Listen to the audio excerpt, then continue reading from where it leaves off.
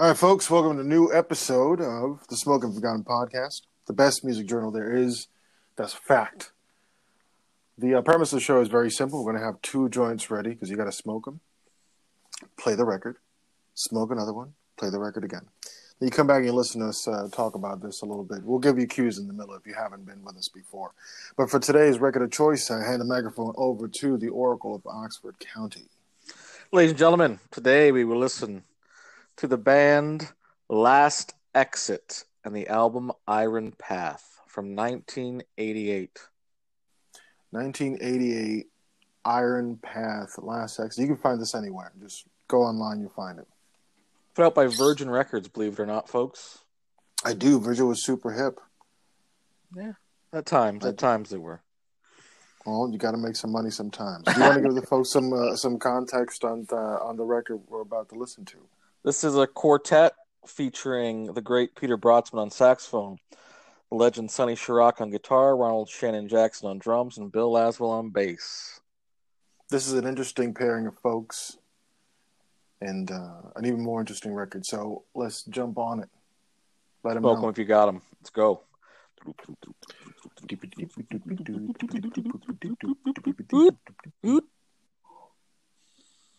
Yo, we're back. We're listening to 1988 Last Exit, Iron Path. Yes, we are. One record. What'd you think? This is the one studio album. I've heard this album plenty of times before, and I didn't know that. I've heard this album on cassette originally. Oh, believe it or not. See, this is proof we don't talk about these things, folks. Yeah, we don't talk about these things at all. I loved when I first got this tape given to me. It was given to me by this great guitar player back home in Puerto Rico, and he was like, you might get into this because I was in that. So what year was it? Right at that edge. This is I got this in 92, maybe 92. 92? No, not 92. No, 96. I'm terrible with years. Whenever the tape came out, the tape had already been played a while. So, like you're saying, like you're 14? Yeah. Well, it was around that age, yeah. Okay. Because I left the country 20 years ago, so it was like, mid-90s I got this record. Early to mid-90s I got the CD, the cassette, sorry. Wow. And I got this and I got a David Torn cassette. He gave me a couple of cassettes that really changed a lot of shit for me. I guess so, wow. Yeah, this is a great album. For, music-wise, if none of these names sound familiar to you, you've never heard anything like this, you should own this. This is a very damn cool rock album. That's what I call it. This is a rock album. So much different story. I first heard Last Exit maybe 5 years ago. Interesting. Right? And I've heard the other people in the band, other things. Yeah. For sure. At length. But yeah, I just never had heard a Last Exit album. I'd heard the name. I'd seen it, blah, blah, blah, but never the music, never checked it out.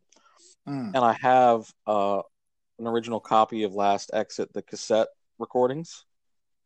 Nice. Right? And so now here's the funny thing. So I love that album. That one blew me away. And I never had listened to this one, right? In comparison to the cassette recordings, this one let me down.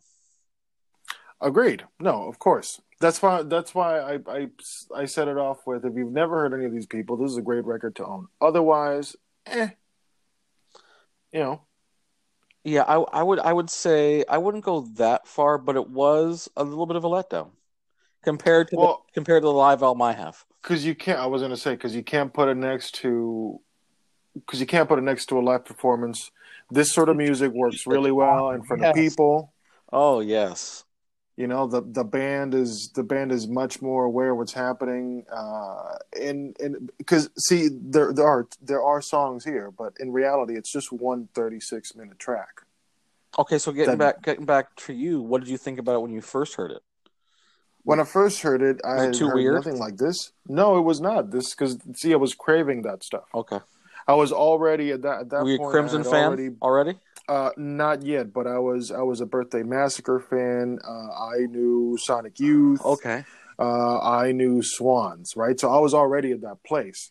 And this was shit that I found through cassette tape trading, right? Because it's not like I had the TV or there was no music channel that was doing this stuff. So by the time that this shows up, it's like, it's exactly what I want. I think this is what leads me to like only making this sort of weird out fringy music. And this is specifically the aesthetic I like in it. You know, it really covers the ground. And I will say, no band does sound like Last Exit. It's a very interesting mix.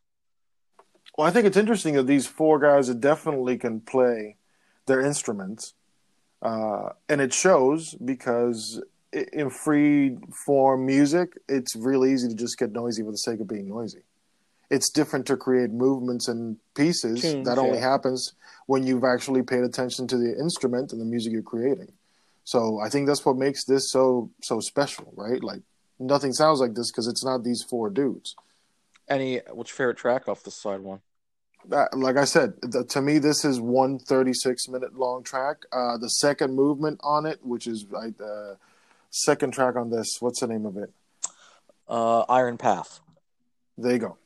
The namesake and the last movement of the record. Those are the only two things that count as tracks, which we'll get to. But yeah, underwhelming playing by Bill Laswell. I'm just happy he's there because he's the brains behind this whole thing. Oh, we're gonna get to that. We're gonna get to a little more of that in the second half, folks, because we're leaving a cliffhanger on that one. Folks, smoke another one. Listen to side 2, and come back. We'll talk about it. Smoke if you got them. Let's go.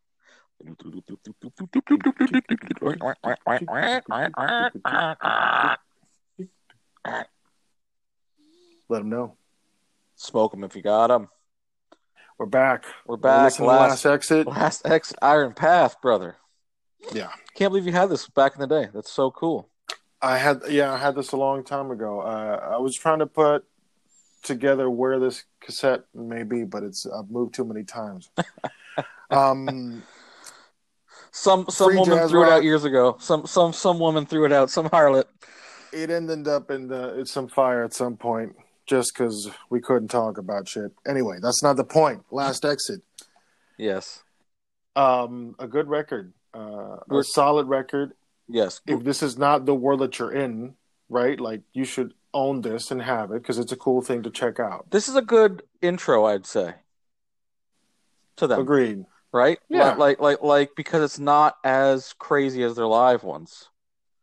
The live ones are the gold standard for this. And if you ever heard the live ones, which Jeremiah was talking to us about before, it's really hard to consider this as good as those.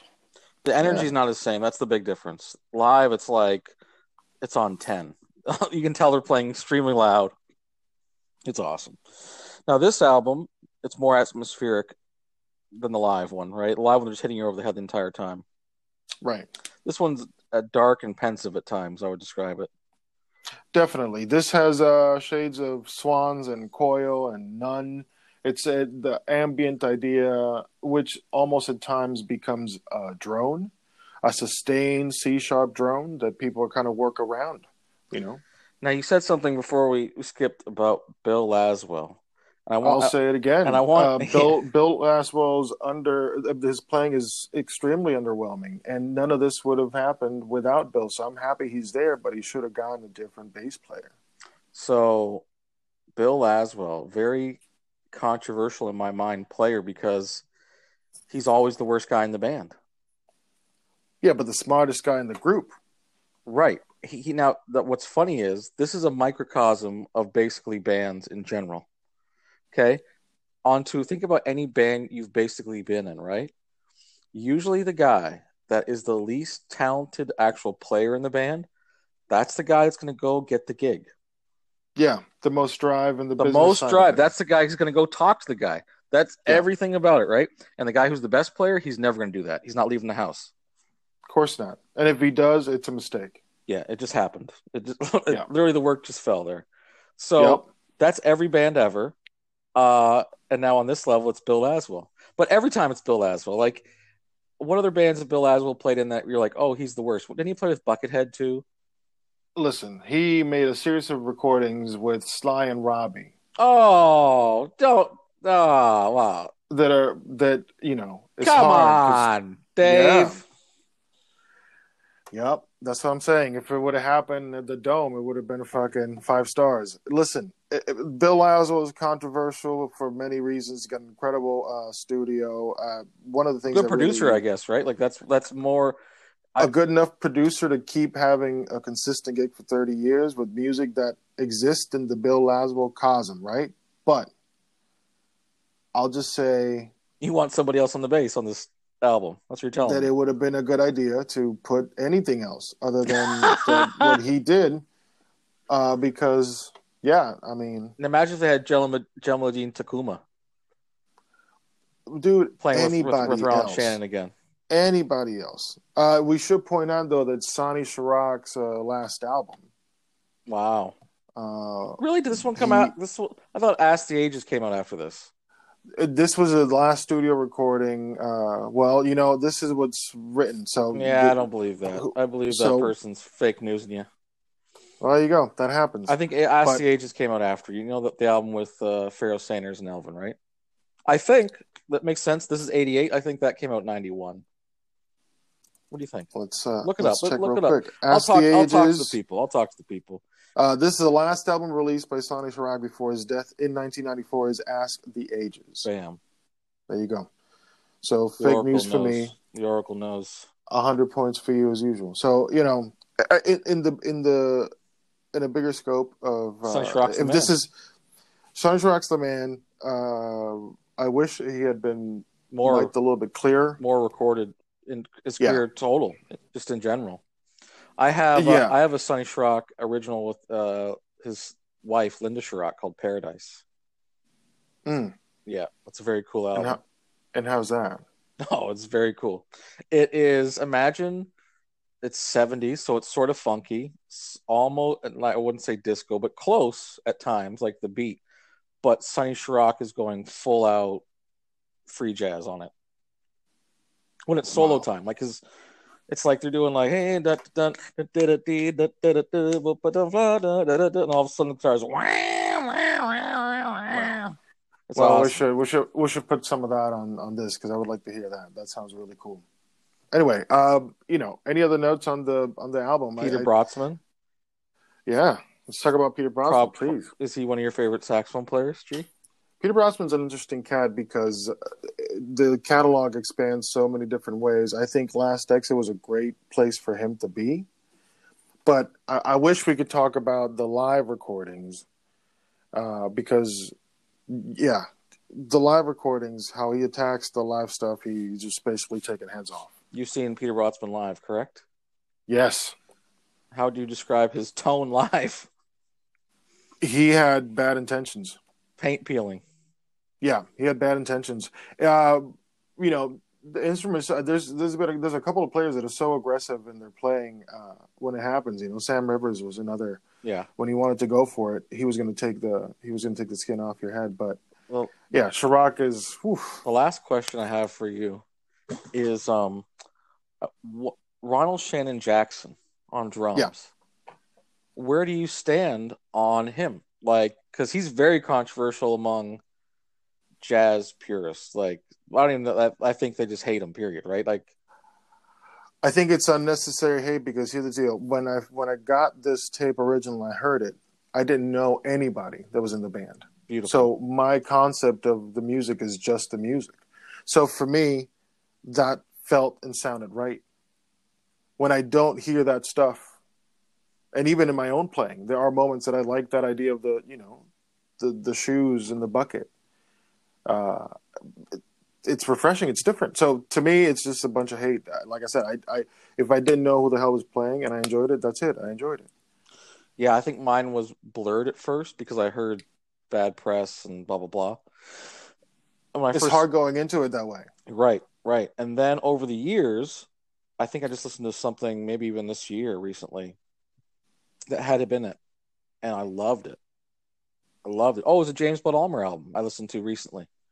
Then within the past month, I listened to a James Bud Almer album, and he's on it, and I was just digging it so much.